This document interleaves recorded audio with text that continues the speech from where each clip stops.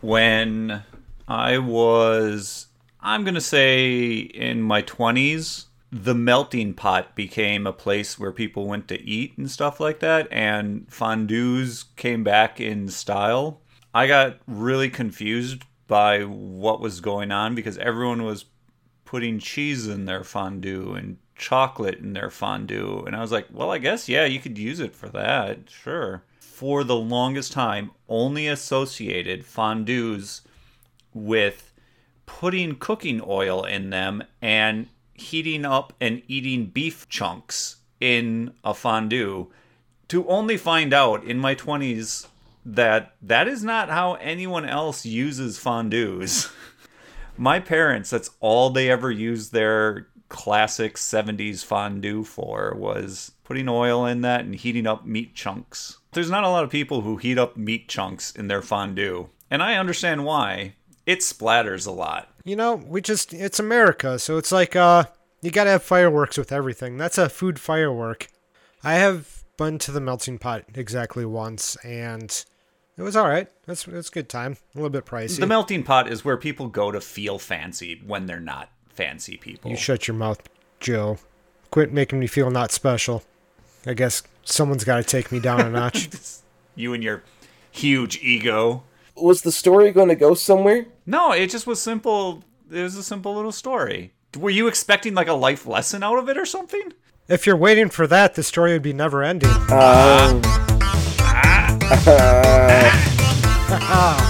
hurts.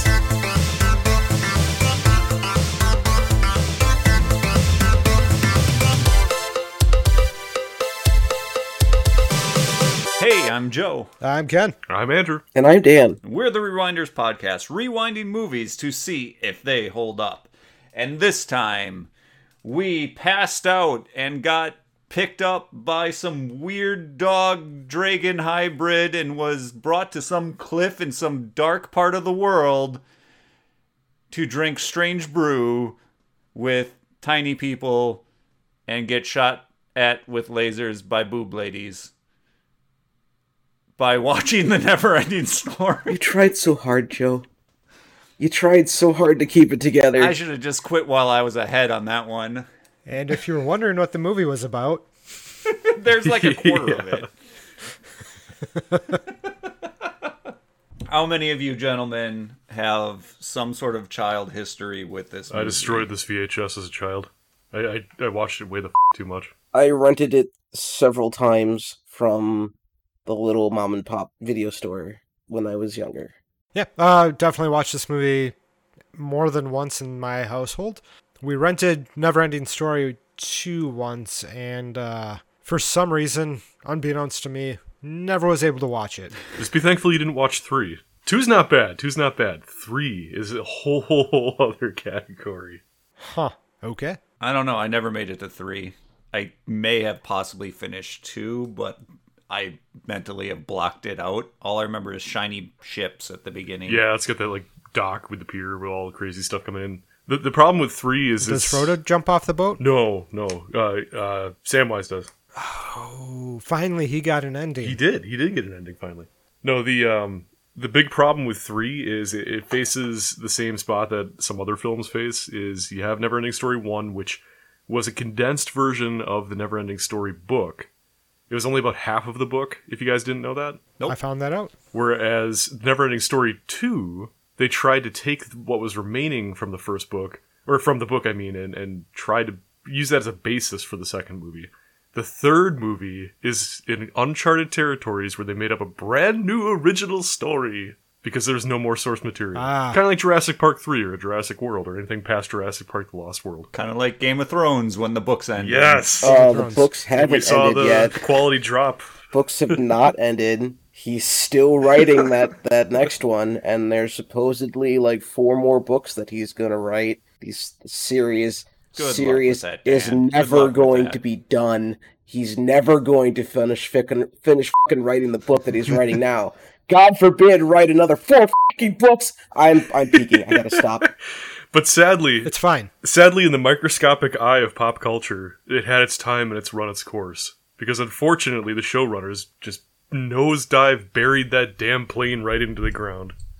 So even if he does finish his books and they're phenomenal, all anyone's going to remember is, hey, remember how the show sucked for that last season? We've gone way off course, though. This is the Neverending Story. And for me, I started watching Neverending Story when it hit cable. And I'm not sure if we had a VHS copy or not. I think we might have recorded it off of cable. But either way, it was one of those that I watched all the time. And I sort of attribute it as being one of the first fantasy movies that I really latched onto. Around that time, we had stuff, like Krull, Conan, Lady Hawk. Lady Hawk may have come later. But, I mean, those movies, like, Krull was way too long and drawn out. Conan was just a dude in a desert. And it's just like, they just didn't... No Beastmaster. They were no Beastmaster. Beastmaster is probably the only other fantasy film around that same time period that kind of stuck with me. I don't know. I think I watched Neverending Story a lot more than I did watch Beastmaster. The things that I always thought were interesting in hindsight when I review why and how I felt was that they had these high value concepts in this story, like the Nothing, which I consider now like such a great idea of a villain, of just it's emptiness. It's not even emptiness because it's nothing. There's nothing. It's a void. And it's coming for you. It has no feelings, no wants, no desires. You're just gonna disappear. Mm-hmm. That's pretty vicious. It didn't freak me out as a kid because I guess there really wasn't anything to tie to it. It was a nebulous concept. Yeah. And even the horse giving up in the swamp, I understood that the horse was dying. But I always saw it as a part of the story being told. Joe, are you a monster? Are you okay? When I look back on my child self and I think about this kind of stuff, it does make me ask those questions like, is there something wrong with me? But no. As an adult, I have all these feelings and emotions. So I'm like far more emotionally connected to the stuff happening in this story now than I was as a kid. Funny enough, I think I was more invested in Artax as a child. Oh, yeah, for sure. Than watching it as an adult. Possibly because, movie burnout. Yeah, I watched the movie. Sure. I can absolutely be on that. Movie burnout is absolutely a thing. Yep. I had my feelings. My feelings went rampant many times about Artax, but just watching it this time, it's just like, oh man, this is where Artax dies. That's really about it. The realization that it was entirely Atreyu's fault. Whoa! But what? But would it technically be Bastion's fault then? Well, yeah. Yeah, Bastion's the one reading. If he wasn't reading the book, it wouldn't happen. If he didn't steal someone else's property, none of this wouldn't have happened. It's definitely the fault of children doing things that they shouldn't be doing because Atreyu's like, what, 12? Why is he off doing this? This isn't Pokemon. He's their greatest warrior. Yeah, he's a good kid. He's a child. He's got a horse. It's funny. He's got a horse. Good thing he never had to like sword fight against the mountain or something like that. That's probably for the best. What? He would not have lasted long. We're making a Game of Thrones reference, Ken. It's fine. Mm-hmm. Oh, okay. Yeah, I actually only watched the first season of that, and then I was like, okay, I've had my Game of Thrones. I feel it's the first mountain is in season 1, and he's got a wild mustache that doesn't make it to when they recast him.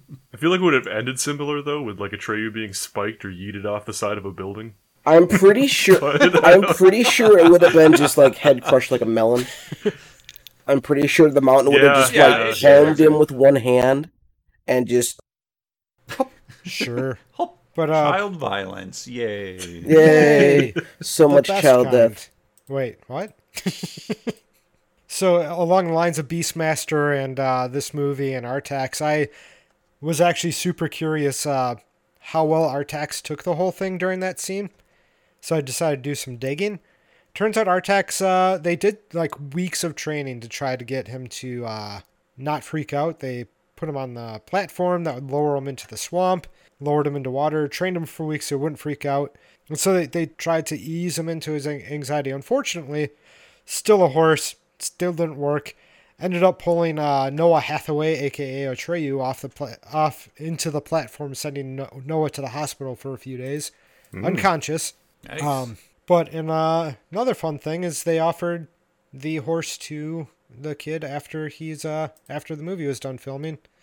Unfortunately, flying a horse from Denmark or wherever this movie was filmed to the United States was too expensive, so that's at least a better excuse. I thought you were going to say, like, his mom said no, or something dumb like that. no, too expensive. Okay, good. I was expecting he was going to take it, and that he lived in some apartment building, and it was a wacky situation.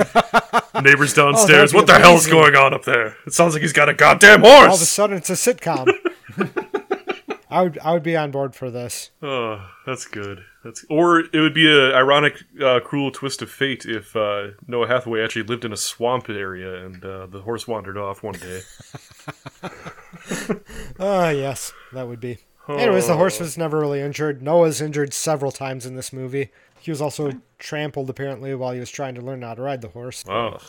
Sounds like he was a good sport, at least, about it all. Yeah, seemed like it. I mean, he came back pretty quickly after being injured. Well, there's no child labor laws in Denmark, apparently. Apparently he didn't enjoy his time because he didn't come back in the second movie. He was replaced by Kenny Morrison. Okay, so that was, 6 years after the original one that came out? True, so he was kind of too old. Possibly more, so yeah. But it was just jarring. He's no longer... It's jarring to pop in the Neverending Story 2, and it's like, that's not a trade. How dare he age?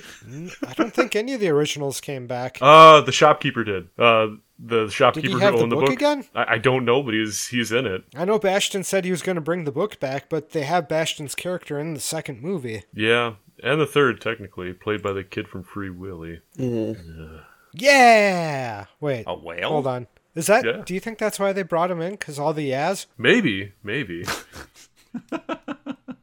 Like, this kid can really well. That's what people really liked from the first movie. Let's bring him in. All I know is it's typical quality standards. Is the first two movies were made foreign, and the third movie was an American co-joint effort, and of course that's the shitty one, so I'm not surprised. Well, for anyone who has not seen The Neverending Story, here is a quick summation. Kid is getting harassed by bullies. Kid runs into a bookstore, steals an old man's book when the old man specifically says not to. Then the kid skips on classes. He goes in the attic and reads the book. Then he screams a lot at jump scares in a book. And then he has to give... sorry. I'll just stop doing that stupid sing-song thing because I ruined it already. As he's reading it, he realizes he's actually part of the story and then has to help end the story, I guess, even though it's a never-ending story. Would it be a never-ending story had he not yelled out, Moonchild? Is that what he yelled out? That's what he yelled out. Yeah, I could never hear it. No, nobody ever could. That's why the internet exists. For the first time in 32 years, I turned the subtitles on and rewound that scene just to see what the hell he shouts into the rain. And yes, it's Moonchild. He had a hippie mom that was married to that straight-laced, suit-wearing, chilled to the bone, I have no emotion. You cannot call him his New Yorker he's not stockbroker even a dad. I'm sorry, Mom's dead, but we gotta move on. I'm so confused by that guy. Who eggs and orange juice? Yeah. What was happening in the 80s? Yeah, what a hell of a mix. That shows just how straight-laced and just how bland the man is. I mean, come on. That's not bland, though. Or straight-laced. That's unhinged. The man doesn't even care that his child's just gone missing for a full 24 hours. No one cares. If not longer. Nobody cares. Yeah, like, nobody gives a crap. Why does the kid have access to that? It says attic? Yeah. But, like, that's an attic for not a school. Like, I love that attic. I wish I had access to that attic. Yeah. That was like the attic of an old Victorian home. I'd like to really get in depth to talk about this school later, but wow, that school is weird. You toss a couple of gym mats in there, and then suddenly it's a school's attic, because all schools have attics. I imagine they have a hell of a theatrics department because there's a lot of stuff in there that'd be super useful for stage plays. Like all the damn taxidermy? Like, what the hell? I'm sad that my house is not big enough to have an attic like that. This is more of like a wizard's tower than it is a school's freaking attic. There's skulls and candles on shelves behind him while he's reading and crap. I mean, what's up with the hundreds of candles? I have an idea for a new D&D tower. Yeah. You have to go fight the wizard Bastion in his imagination. He can only be defeated with Moonbeam. Moonbeam. No. Better yet, you have to wrestle the book away from him, and then you have to give a name to the childlike empress, and it erases his name that he gave her. Ooh. Petty. I like it. And then he loses all his powers. Now you have the power. And then you can't chase down bullies with a flying dog dragon. Oh my god, that'd be the ending. Instead of you getting to fight him, he loses all his powers. He's standing behind or in front of the window, feeling his powers leave his body and freaking out. And then suddenly 3 bullies shatter through the window and drag him out screaming. That's the end. That's the end. I all of a sudden got really uncomfortable. I don't like the ending here. We don't really have to make Bastion into more of a jerk. This wizard Bastion has lived much longer than any human should live because he's used his powers to extend his life. So these bullies are now zombie bullies, and they're like just like. I like this. I like this. Can he have gone through a dark necromancer period so at least we can tie the zombos back to him? So that way they're not bullies, they're just his own creation coming back to destroy him? This is more of his imagination gone rogue. Just, oh my god, I love this. He keeps tossing them into a trash bin when he's feeling down and has to pick himself back up again. He's like, yes, I remember how this felt. Oh, Sebastian is weird, man. What's wrong with that kid? Trauma his from mom died. Yeah, parental death. And his dad told him he can't have an imagination. Jeez. Okay, I just want to... I know we usually say what we like and what we don't like, but I think this deserves a little bit more introspection because, as has been said in us talking about other movies, is that in like the 80s and stuff like that, dads are given like the inability to take care of children. It's like the standard mode of operation. Yeah, it's like mom goes away for a weekend and dad destroys the house, burns it down, loses the kids for multiple hours. I mean, it's just, it's the trope. It's the 80s trope. Or, lectures a kid with what do you call it, cliches, and then says, oh, this is good talk. We should do this more often. Yeah. And then rushes off to work. Yeah, exactly. Like it was a life-changing conversation telling your child to not be themselves. And the kid's just like, anything other than okay is going to make this go on longer. So, all right, that makes sense. Good job. It really puts you into a spot as a viewer and an adult. As a kid, I didn't think too deeply about this. But as an adult, the questions start coming out. How long ago did the mother die? Yeah. What's the timeline here? How long is it okay for this child to grieve his dead mother? How old, I don't even really know how old Sebastian is. I give him about 8. That makes sense. Yeah, I'd say about that. That makes sense. Yeah, it's a very valid question. It's like, did she just die on a ski trip last winter, or has it been like 3 or 4 years? Like, we just don't know. Yeah. Who's the asshole in this scene? It's definitely the father. For sure. No, it's still the father, for sure. There's no question about that. He's defining another human's ability to grieve and saying, you're doing that too much. Absolutely. Now stop acting like a kid. Go get a job. Quit Join the swim thinking team. that you're ever going to be bigger than what you already are. It's like, what?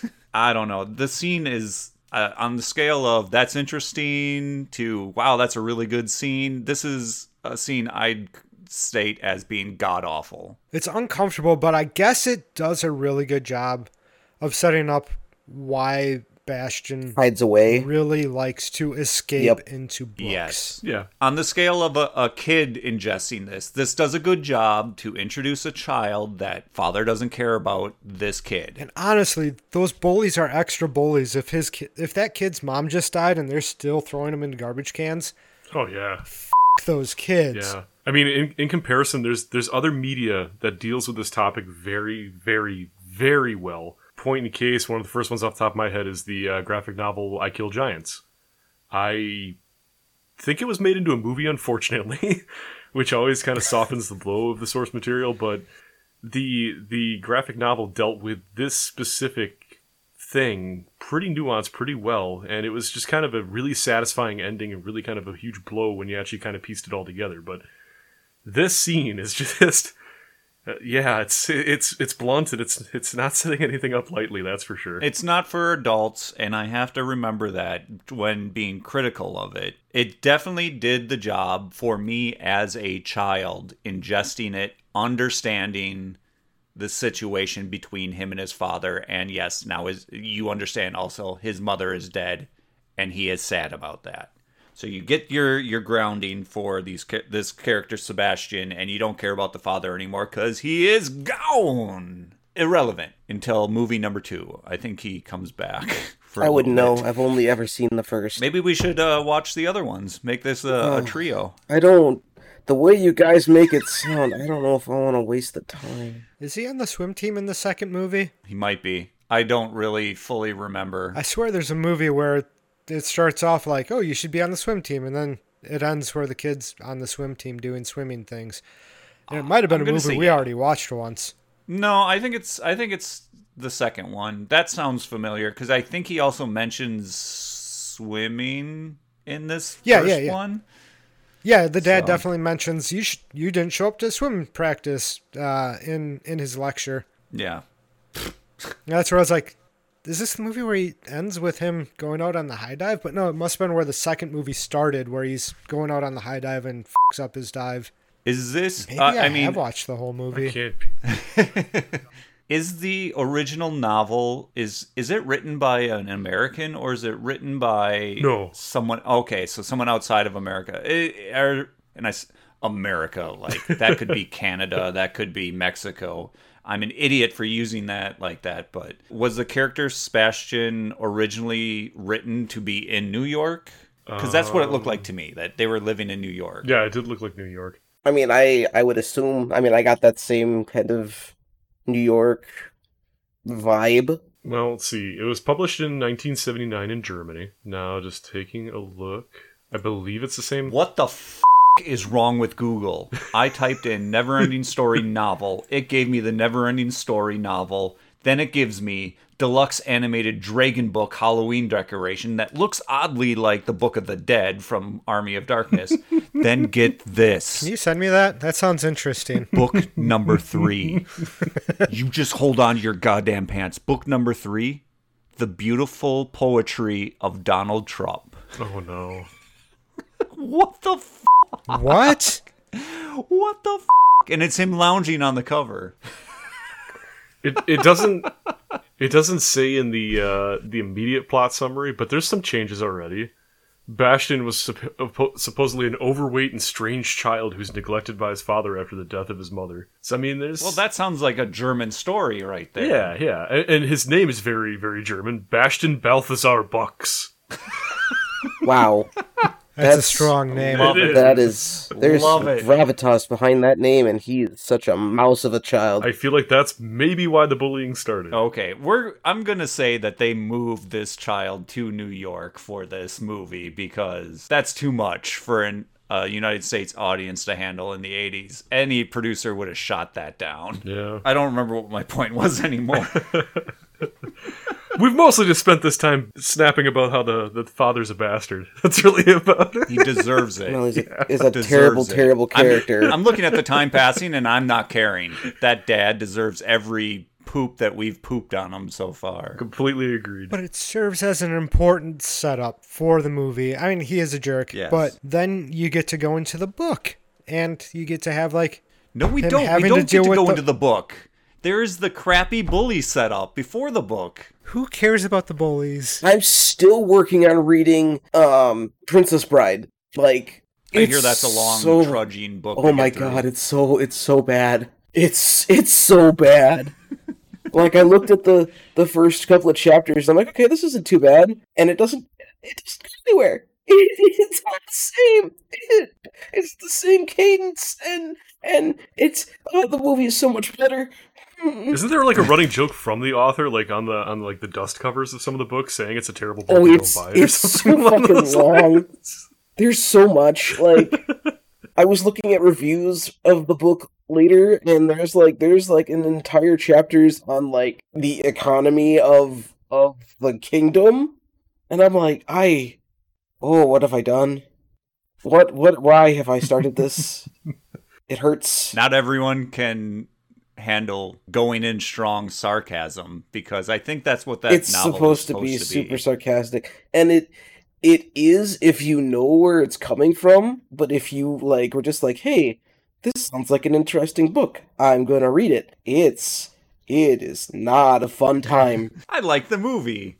Let's read the novelized version. What is this? Why am I doing this? This is pain in hundreds of pages. I want to get everyone's opinion on the bullies, because watching them this time, I felt very different from when I watched it as a kid. Watching it as a kid, I was like, oh, they're bullies, that sucks. Because as a kid, in the 80s, we were fed that there are bullies. You will be bullied if you are different. Yeah. The only way not to get bullied is to be the same as everyone else.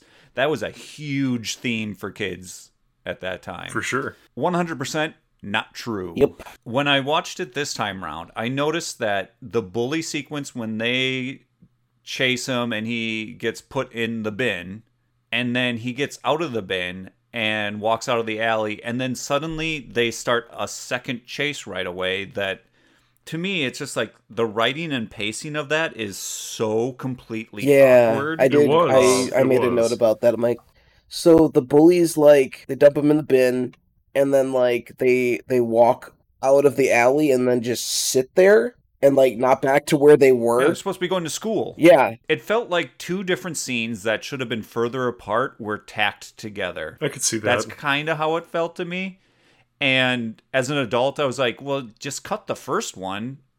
But the only reason why that first part exists is as a callback later when Sebastian becomes the bully and bullies them. Mm-hmm. So makes them go into the shredded paper dumpster. Yeah. And it's just like, it's unnecessary, except for that little, I'm going to call it story arc, but what it really is the story of Sebastian becoming a bully himself. So yeah, that's fair. You could totally cut out that first bit and still get that he's being bullied and chased and it's mean, and then the story moves so much faster. Mm-hmm. Why are they dicking around at that one section, but they don't dick around anywhere else in the story? Because you have to have a good way out of a scene. I guess are we doing the typical format? Because I have a detractor, and I don't want to say it too early. Bring it. Okay. Nope, bring a detractor. Do it. For me, I feel personally like everything that happens outside of Fantasia in this movie, I can't stand now. Everything that happens within Fantasia is fantastic, and I love it. It's just everything with Bastian. I found his character to be so unbelievably annoying this time around for some reason. I just could not stand his character. It's a mousy character. I don't remember him being so spineless. It's not even the spinelessness. He really is a weird kid. It's just like the swamp where he's about to meet the Ancient One. It's like, why does he scream? He just screams at the top of his lungs. It's super awkward. Everybody stops, looks at the camera, looks around like, what is that? Yeah. Like, I couldn't stand the point. It was a way for him to realize slowly that he's being pulled into the story. I get that. But it's dumb. Mm-hmm. Nobody reacts to jump scares in novels. You can't. It's not that surprising. You have to read it. Yeah. A typical scare in a book you're reading, and you might audibly maybe bubble, what the f***? And then go back and reread it. Right? Nobody sits and reads a book, and they're like scrolling through a page, and then starts screaming at the top of their lungs. Throw it Nobody across does the room. that. Yeah. Hurls the book against the wall. I mean, I've hurled books against walls, but that's because, like, the things that happen in the book make me physically angry, not scared. I'm only reaching out because this is a very specific point that I was reading when I was reading the Hunger Games series. And there's a thing that happens at the end of the third book that made me really, really, really angry. That's understandable, though. But when that happened, you didn't, like, scream out something. No, I just hurled the book across the room. But, again, that's understandable because you were angry that it's a slow reveal that something happened and you're like, this book. Unlike like having a reactionary, like, oh God, I need to throw this off my lap because something's happening now, and it's I'm reacting to it. Mm-hmm. I just had a very large, very underlined comment. Just I don't like Bastion. That's all I had written down. And I get it. I do. He's a vehicle for the story. Yup. But damn, that kid is annoying. Just a little I definitely thought my memories of Neverending Story, Bastion took Atreyu's place, and like he was Atreyu, but it was the same actor. So I was like, wait, this is not what I remember. Yeah. But it has also been decades since I've watched this movie. I could understand why you'd feel that way, though. Ooh. Oh, where am I from?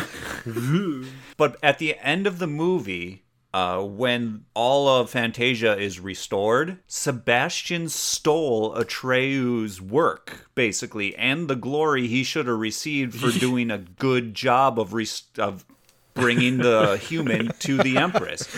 Everyone's cheering for Sebastian flying over on his magic dog dragon, and it's like, he yelled a name out a goddamn window. That's all the kid did. Exactly. Atreyu lost a horse. He was physically and mentally exhausted towards the end of the film. All this crap just for a kid to sit there and cry out a name into the rain. So when you look at it that way, it's kind of like a thing where you could, as a younger person, be like, oh, well, he is the Atreyu now because no one's paying attention. Atreyu just goes back to being Atreyu. Mm-hmm. Yep. He's a hunter on the highlands now, or wherever, in the prairies, or wherever the heck they said he's from. It's like, wow, he stole the hero's journey from him. Yeah. Sebastian is an asshole in this movie. It'd be like if something happened, oh God, like what's a good example? Indiana Jones. Like Indy comes back after fighting the Nazis, and instead of anybody cheering on Indy that knew what happened, it's like everybody's cheering on, God, I don't know, Sala? Like, Sala's just riding away happy, and everybody's cheering on Sala for doing a good job and helping Indy get along. But Sala was in it, too. I guess that's it would be if some, like, British guy showed up who wasn't involved in the entire Indiana Jones movie and was like, here you go, and handed something to someone else, and everyone's like, you did it! Yeah! And Indiana Jones is in the background, like, half dead, going, yeah, he did it. That's this So movie. what you're saying is you want Bastion to punch Nazis. Well, that would make things interesting now, wouldn't it? I mean, considering that it was set in the early to mid-'80s. I mean, I guess they're still Nazis. There are Nazis now. Oh, I just depressed myself. Okay. It'd be wanting him to punch Nazis means you're putting Nazis into Fantasia, and that means we've already screwed Fantasia something fierce. Yeah. We don't want to do that. No. It's all right. It's our story. The wrong imagination can really mess with Fantasia. Because we're the readers now. Yeah. Or imagine, if you will, Star Wars. Maybe this is better. Star Wars. Luke fires the shots, blows up the Death Star. He gets back. Everybody's cheering, hooping, and hollering. They pull out R2 from the X-wing and carry R2 off down the hallway, screaming and hollering, thanking him for doing a good job. R2's while definitely Luke is just sitting in the X-wing, kind of like, what the hell? R2 is very, very dead. Well, as long as it's not Chewbacca. Chewbacca didn't get anything at the end of the first movie. No. Everyone got medals except Chewbacca. But then they had to make that trite point to give him the... If they give him the extended universe death where they drop a moon on him. Ooh. Yeah, that's how Chewie dies. Well, if you gotta go, it's probably how he would have chosen to have a moon dropped on you. Yeah. Seems reasonable. I want to wrap up that segment by saying I understand what you're saying with you like everything in Fantasia, everything outside of Fantasia is garbage. Mm-hmm. It reminds me a lot of the comparison that was made earlier too about The Princess Bride, in that they have a section that's outside of the film, the fantasy world, and in the reality world. And when I was younger, I liked the outside the fantasy world of Neverending Story, but I couldn't stand the outside of the world of Princess Bride. I wanted to skip those scenes all the time because I'm like, this is not interesting. This isn't fun. I want to get back into it. And now that I'm older, I love the outside of the universe scenes of The Princess Bride. It's so good. And I hate the outside the universe scenes of Neverending Story, because it's like, this kid is so goddamn annoying. And over here, Grandpa is so endearing and he loves his grandchild. And he's Columbo. How can you not enjoy listening to Columbo talk? Times change. Yeah, it's very different. I can't remember. I can't pit my feelings from childhood if I enjoyed the scenes outside of the film. I feel like I didn't at the same time. I always thought it was funny at the end when, he was the bully and he forced the kids into the garbage can. Like, they deserve that. But outside of that, I couldn't really be like, oh, I feel like Bastion does right now, being scared in an attic, putting a blanket over himself. I feel that. I'm him. But no, I couldn't feel. I don't recall generally liking his scenes. I don't know. It's hard to remember. Always weird. Yeah. I will say... That school, though. Yeah, that's school. Go ahead. No, go ahead. Go ahead. The school is something to be talked about. No, if you have something, I want you to get that out first before I get into a long-winded anything about the school. I was just going to say that something I wasn't expecting from this viewing was how cringy the ending was. I never had a problem with anything with the film until coming through with a 10-year gap with this last viewing. And that ending, just, dear God, everything from the second that Falkor lands on the tower and onward is just, it made me uncomfortable. It was awkward. It was just, it was the most incredibly weird ending / cringy ending that I can think of that I've seen in a long time. And it's just, I don't know why it stuck out so much this viewing, but it was unsettling for me. I hated it. I hated every minute of it. I hated all the children crying. I hated everything falling apart. Screaming Moonchild into the rain. I don't know. It's curmudgeon-y, but that's definitely... What were your guys' memory of the school when you were younger? Did anything stick out to you about the school? The lack of... Well, I mean, the attic, yes, that's a given, but the lack of, teachers wondering where Bastion was. It did feel weird and otherworldly. It's almost like he didn't exist. That's always bothered me, that nobody goes looking for Bastion. Yeah, there's but no then again, I mean, it's, that right there. Well, in the 80s, it's not like you had hall monitors or locked doors or anything like that. In that time period, schools were pretty much, if you left your classroom, that meant the teacher allowed you to go, so no one really questioned what you were doing. But at the same point, Back to the Future made me believe that at any moment Bastion was going to turn a corner and be confronted by Strickland about his tardiness. That's what I was waiting for. That's a high school. Fair enough. High schools are different. I always had this aura of something is wrong with this school, and I could never put my finger on it. It just feels hollow and dead. Is it that the fire escapes were filled with keys instead of fire things? Yeah. And it makes so much more sense when you realize this was filmed not in the United States. Then stuff starts falling into place, why it feels weird to you. Even as a child, this is kind of what I recognize, but it's also this is not what I recognize at the same time. That door has a very small window in it, and that's it. And it's at adult height size so that they can peer in like it's some sort of sanitarium that they're holding children in. That's weird. That's so weird. Yeah. There are 3 lockers in the hallway. Just 3 lockers. Why are there only 3 lockers in that school? Because they want it to look like a United States school.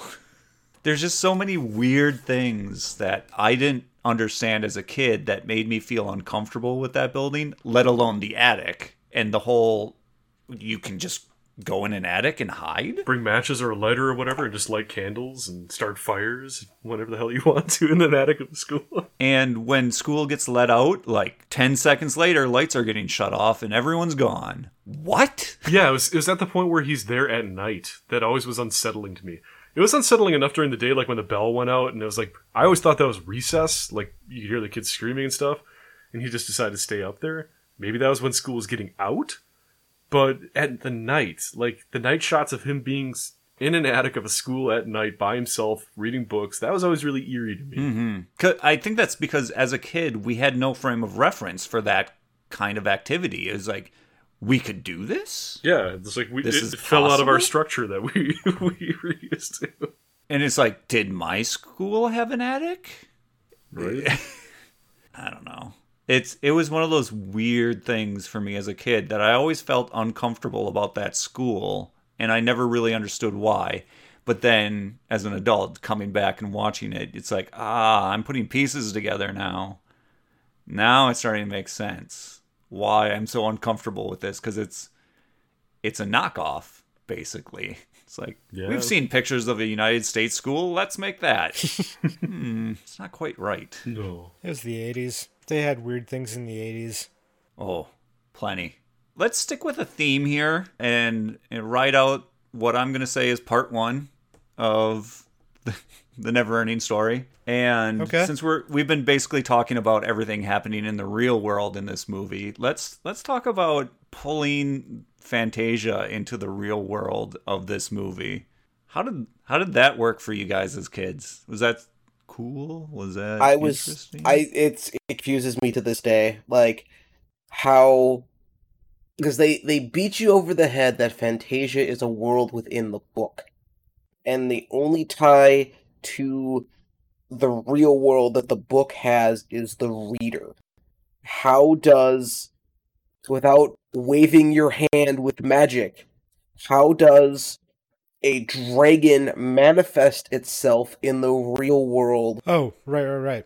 Is this just some kind of like fever dream because he like got some kind of infection from like laying up in that attic for a day? Nope. It didn't happen in the real world. Everything with that stuff happens in the book. So he recreated in the book the scene where he chases down the bullies. That doesn't happen in real life. It happens in the book. Oh, I never grabbed that. Oh my. That makes more sense. Yeah, that makes...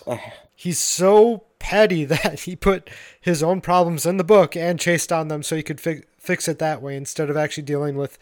Not petty. Petty's not the right word. But instead of dealing with the problems in real life, he's still just dealing with those problems in the book. Gotcha. See, as a kid, I always thought that he used his wish to pull the luck dragon into the real world so he could... As a kid, I thought the same thing too, which which would be great, but also flying a luck dragon over New York without a registered FAA flight plan would definitely get you shot down with missiles. I thought it was weird how little people actually seemed to be concerned. I mean, you heard like one or two people in the background, and it's like, that's it, but it wasn't like people mass panicking and screaming, cars smashing into each other and stuff. Like, it wasn't your typical 80s monster like, oh god, what's happening? They shot down 12 blocks of the city so they could film that scene. They had to do big crane shots and stuff. That takes a lot of space. It does. Over a river. It's really cool looking. Yeah, the shot of the POV shot going through the alley is actually very smooth and very well done for a time period where there are no drones to do those kind of shots. So that means they're on a vehicle driving with a crane, and it's moving the crane while they're shooting because it ducks underneath one of those crosses that goes above. As an adult, that's very impressive to see that. I thought the exact same thing. I was actually pretty impressed by that shot. And I had the exact same thought process with drones and everything, like how would that be done now and everything, but it was so damn smooth. Mm-hmm. Normally that's what I'm thinking about when it comes to these kind of scenes where you're in an older movie pre-drones and you got those neat flying. But I was still taken out of the movie from when Falcor was under the water picking up the necklace. Yeah. Yeah. Where he's just like, goes down in the water. It's like, how? I was sitting there like, how'd they shoot this one? And then like, all of a sudden there's the amulets in his mouth. It was like, what just happened? He tipped his flies head. away. It's like, yeah, there's definitely some scenes that show lack of polish now.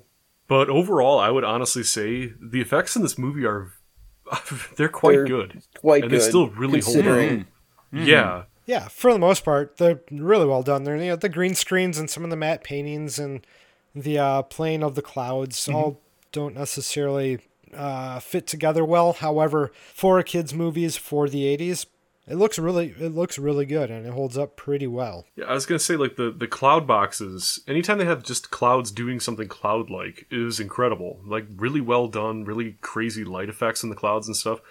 There were obviously a few scenes here and there, like the Sphinx scene, and then also the scene, you know, where Bastion's trying to close the window in the thunderstorm, where you have the outline effect.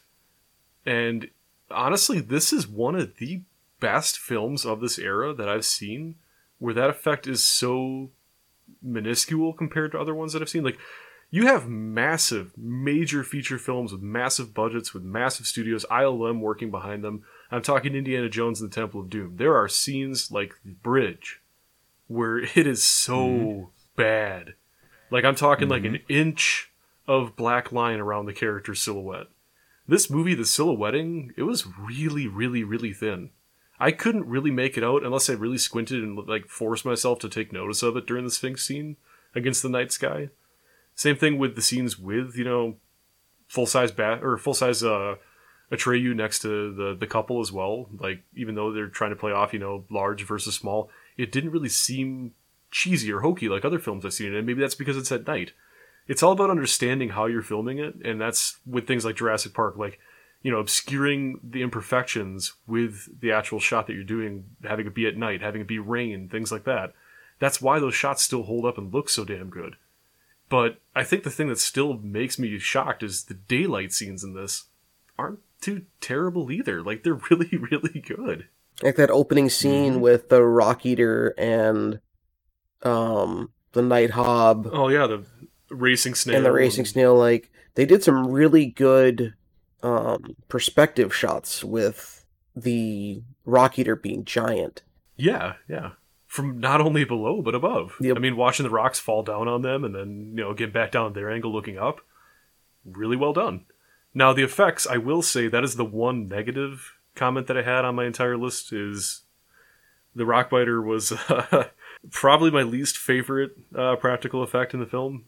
Yeah, he was a little too gooey for my rock monster. Rubbery, janky, but yeah, I mean, everything else, like every other little detail in this film I thought was absolutely phenomenal, except for the Rockbiter. But everything else was just, it surprised me how good it looked. Yeah. You know, as a kid growing up, the Rockbiter, hands down, favorite part of this movie. Oh, sure.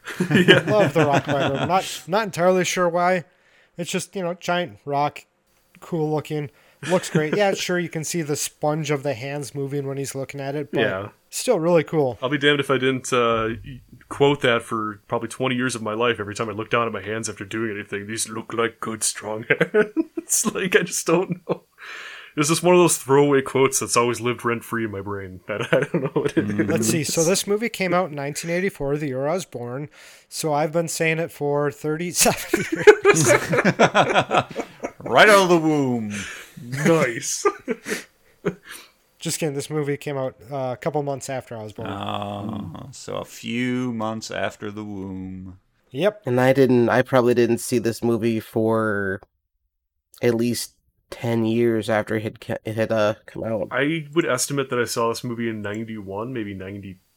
No, probably more like 93, 94. No, not even then. Probably like 96 or 97 is probably when I saw this for the first time. Yeah. I'm just trying to like picture reasonable when things released and what house I was in at the time. Like, I will say, just an appendage on the good effects.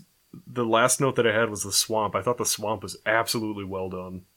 It was incredible. Oh, like, sure. Everything just looks so lush and vibrant and full of detail. It's crazy. This movie has so much going on. Well, yeah. And we can talk more about those details in the Fantasia side of the Neverending Story next time. Because this was... that's what you're getting at. This was the non-Fantasia portion of the Neverending Story. Rewound. So please like, rate, review, comment, subscribe, and share all that stuff for the podcast to keep us relevant in a world where we're barely relevant. And next time, we'll cover the Fantasia portion of the Neverending Story. Come back in 2 weeks where we Fantasia again! I feel bad for the shopkeeper. Like, nothing ever got resolved for that man. Stop! We gotta record that stuff. But the shopkeepers in the real world, we're done talking about God. that. We can still talk a little bit about the real world.